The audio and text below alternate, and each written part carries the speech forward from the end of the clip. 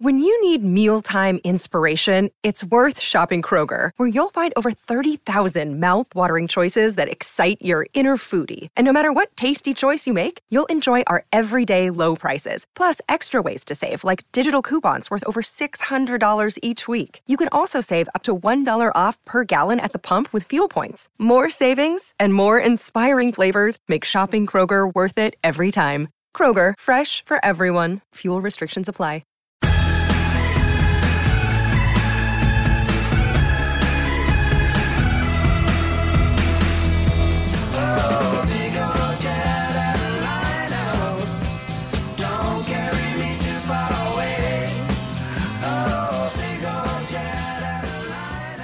Steve Miller Band. Sorry, one of my favorite songs, because there is that line, you've got to go through hell before you get to heaven. Isn't that the truth? You know, what's the baddest, I didn't say biggest, but the baddest of the big old jet airliners? Well, here in this country, it's got to be Air Force One, right? The only Air Force One I have ever had the pleasure of being on is stuck on the ground forever. It's the one displayed at the Reagan Library in Simi Valley, California. It's one of the bucket list experiences every journalist wants, and I'm talking about actually flying on one and covering a president. And I was thinking about these bucket lists that we all have. Journalists want to cover a hurricane. I got to cover Hurricane Andrew in 1992, Category 5. You know, bicycles, cows flying past you. It was very exciting. You want to cover a war. I mean, you don't, but you do. And you want to fly on Air Force One to cover a president, which is exactly what my guest today on Everyone Talks to Liz has done. In fact, he's flown on Air Force One so many times, he does the old more than, as in more than a couple of dozen times. I lost count. So many, he just can't count. He is the man who led Fox News' team during all kinds of elections, including network coverage of conventions, general election debates. And yes, he was on Air Force One multiple times when Barack Obama was president. But here's the real question about this guest. How did a kid from rural eastern North Carolina with no undergraduate college education work his way up the mountain of fisticuffs Washington political journalism to run the #1 cable network's election coverage? Wes Barrett is today the head of Fox News Edge, which generates news stories for the more than 175 Fox affiliate newsrooms across the country. Welcome to Everyone Talks to Liz. Thank you, Liz. It's great to be here with you. I could so easily pick a John Roberts or somebody that everybody knows by their face or their name. I wanted to pick you because you're the ringmaster.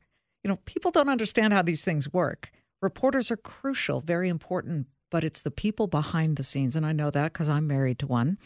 But you really were this ringmaster during some amazing political years in this country. This career has really enabled me to see things that I could have never dreamed of growing up as that kid in rural North Carolina, you know, as you mentioned. You know, I've said there were 3 times in my adult life where someone might have seen me shedding a tear.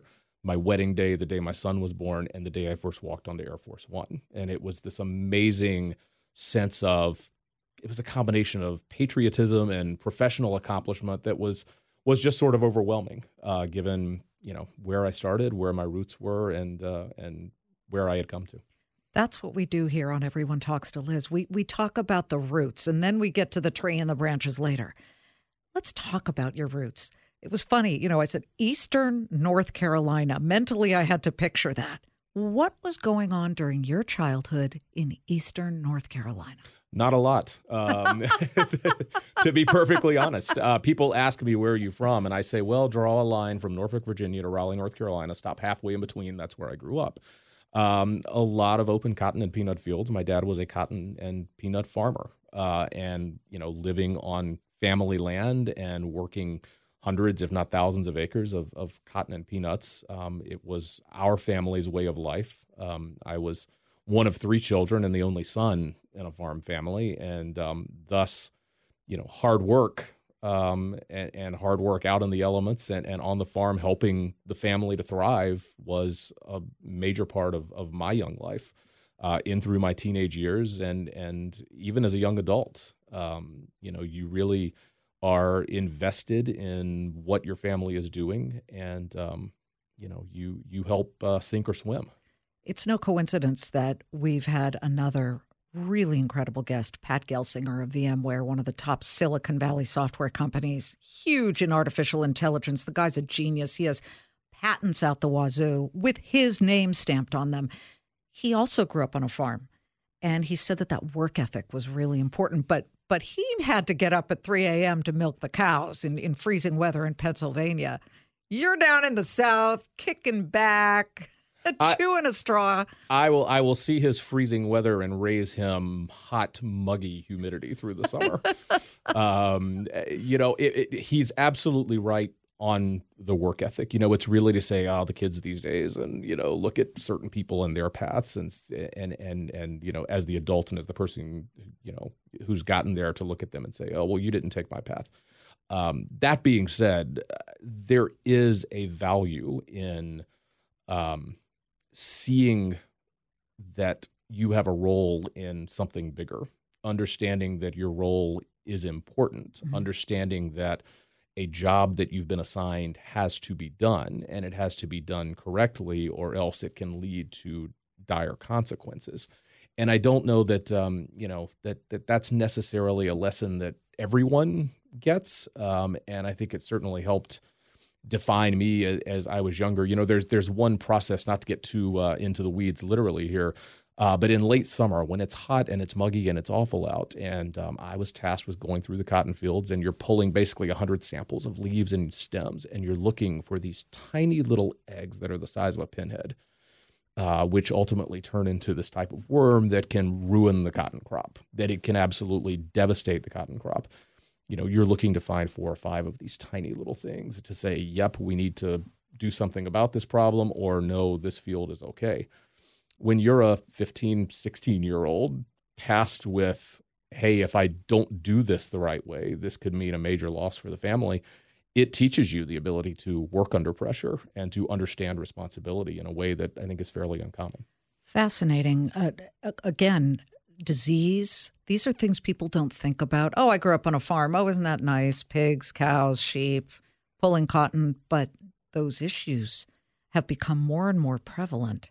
When I think about the citrus groves now and that disease that is flowing through, orange juice prices are going to spike. They can't get rid of it. It came from Asia.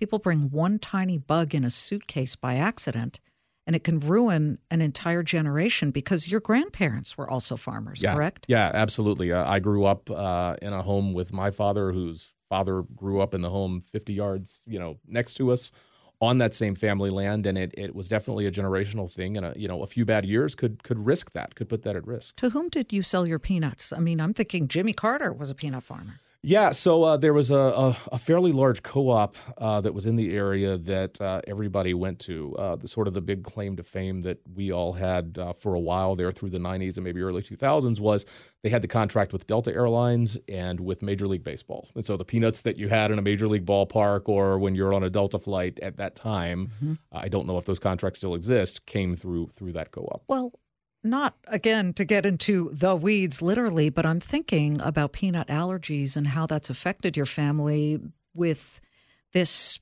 ban in many cases of peanuts on flights and things like that. I mean, I have a nephew who's exquisitely allergic to whey and milk, 1 particle per million.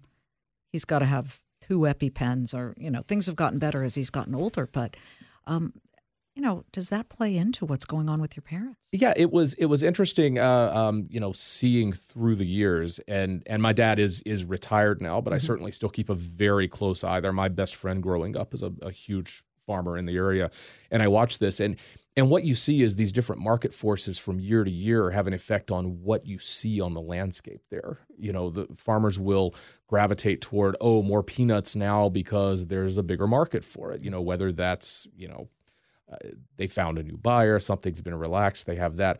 What I saw over my time growing up, and has been a consistent trend, is now there is much more cotton through the entire eastern portion of the state than I recall there ever being.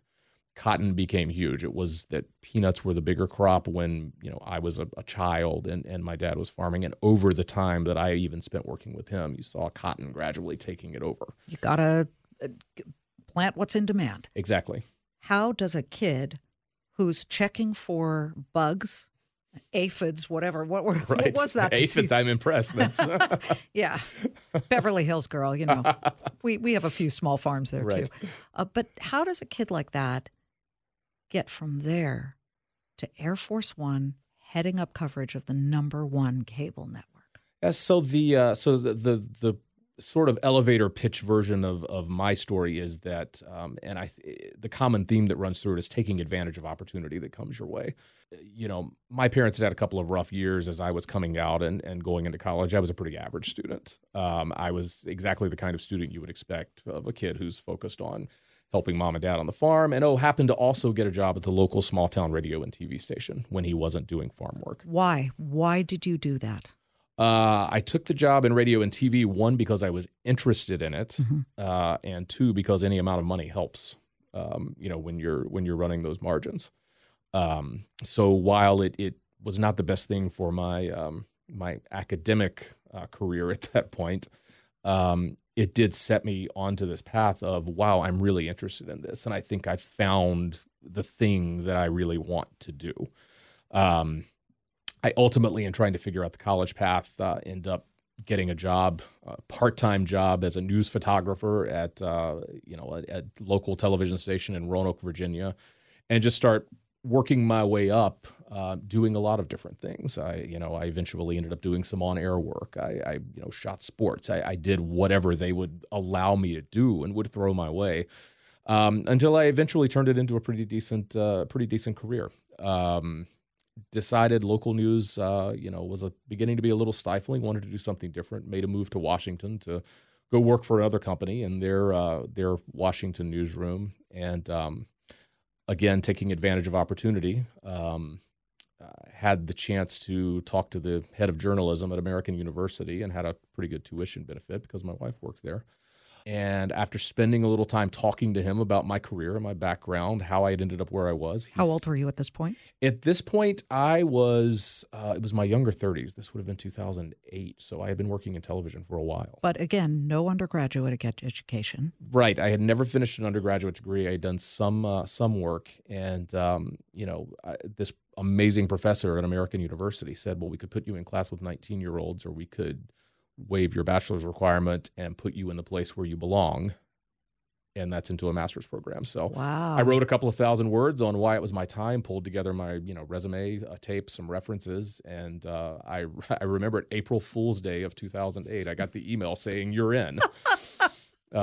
Did you believe it? I actually did believe it because I knew the names involved, and despite the irony of the day, I said, wow, this is actually going to happen. So amazingly enough, day one of the program was the morning after the 2008 Republican convention. I had been there covering the McCain-Palin convention in Minnesota, and hopped on a plane, flew back to D.C., and went straight into grad school, and turned out to be a pretty decent student after I got all of the lack of focus out of the way at a younger age.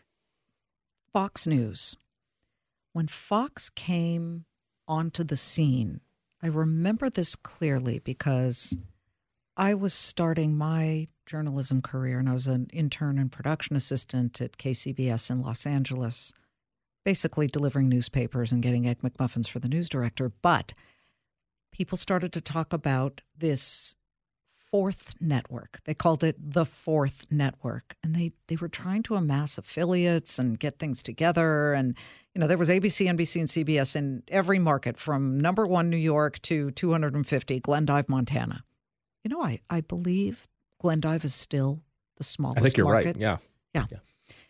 And we all know this because we're all searching through the Broadcasting Cable Yearbook at the time. There were no computers at that moment. And we were looking at Fox and what they were going to become. How did you get to Fox's doorstep? So I had worked for the company for a local station in North Carolina during my career in local television news. Which town? Greensboro, Winston-Salem, Market 44 at the time.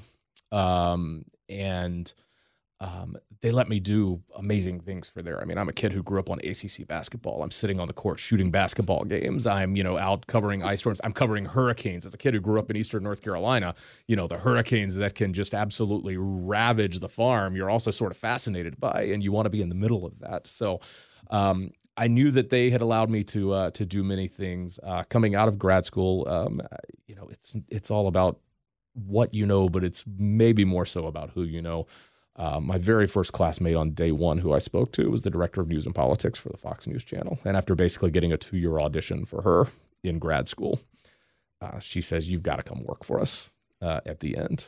And so ended up moving over to Fox as a producer, covering the White House, covering national politics, the State Department. I ended up knowing more about the Iran nuclear deal than I could have ever imagined after being with John Kerry for weeks at a time in Europe. Which became very important to know about when President Trump said, "I'm getting rid of the nuclear deal." Absolutely. And knowing, instead of just sort of the talking points that you see bandied about, knowing those details of what was in that agreement.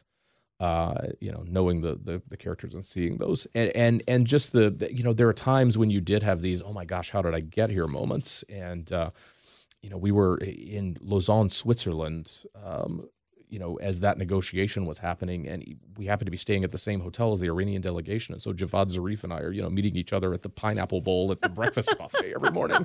You're like, how did I get here? This farm kid from North Carolina, how am I standing here? Right now. So these out-of-body experiences. Yeah, completely. Absolutely. There are multiple examples I'm sure you have, but let's do one involving the President of the United States. Yeah. Did you eventually get on a first-name basis, or he at least knew your first name? How did this develop? Yeah, well, you definitely never get on a first-name basis, if you will, with them. It's always Mr. President, and you refer to them in that way.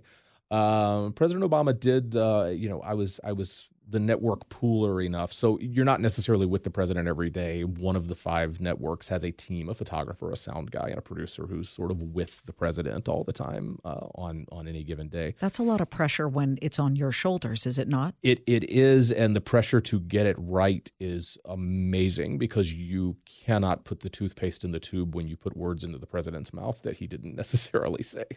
When you're sending that out to representatives of 5 networks, and it's just, especially in the modern age where it's hitting Twitter by the time you're hitting send on that email, there is an amazing amount of pressure to get it right. It really becomes impossible to retract. Was there one particular seminal moment where news was extraordinarily important and you were the one who had to get that out as the moment? Yeah, I think there isn't one specific that jumps to mind, but when you are in that role as the network pooler and you are closest to it, you are literally, at least the broadcast network's connection, and every viewer in America, you are their connection to the president. You are their connection to the Secretary of State, at that time when you're traveling with them. You were the person who's sending that note, saying a deal has been reached in Vienna on, the Iran nuclear deal, and spreading that news. Where were you and in what position when Osama bin Laden was finally killed? I had just joined Fox and was just before I was actually spending a lot of my time at the White House. Mm-hmm. But I know that moment I had colleagues who got that note from Jay Carney at the time that just simply said, "Come to work." And something like that would be, you would read that and say, okay. And it was a Sunday night. It was a late on a Sunday night, and to get that note is just, coverage of the White House is very different now than it was then. But by the same token, when you see something sort of that cryptic, and at that time you put it all together and say, wow, this is major. This is big for us. Well, to be at the doorstep of history as a journalist, to me, is fascinating. We're not making the news, but to be that conduit is so unbelievable. And we had an experience on Fox Business. We were the conduit to the president confirming all kinds of conflicting reports starting yesterday, where there was a report in the Washington Post that said the president is actually considering a tax cut, and it would be a payroll tax cut. Multiple White House voices came out and said, typical fake news. it's not true. Then today you had a spokesperson come on Fox News. I look up and I see him and he says, yeah, we are actually considering it. Or we talked about it. He certainly didn't say this is fake news. And then right in the middle of my show at 3 p.m. Eastern, Claim Countdown, the president says, I am looking at the payroll tax cut. And even he went further and said capital gains tax cut too. Now, when you superimpose that over a perfect economy, according to the entire administration, you wonder what's really going on.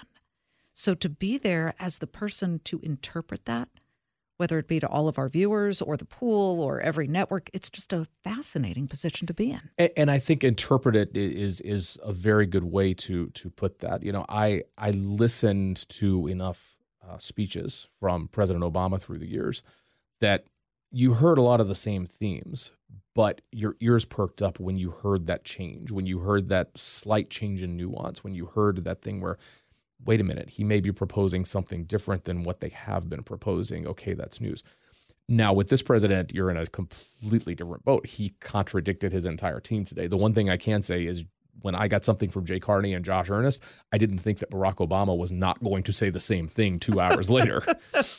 I was confident that everyone was on the same page. So it's a different, you know, it's a completely different world now.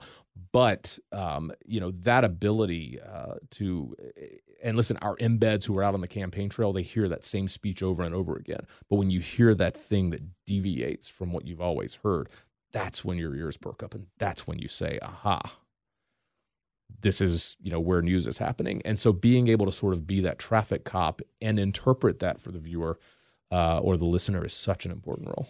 Not glamorous. People think, oh, so glamorous.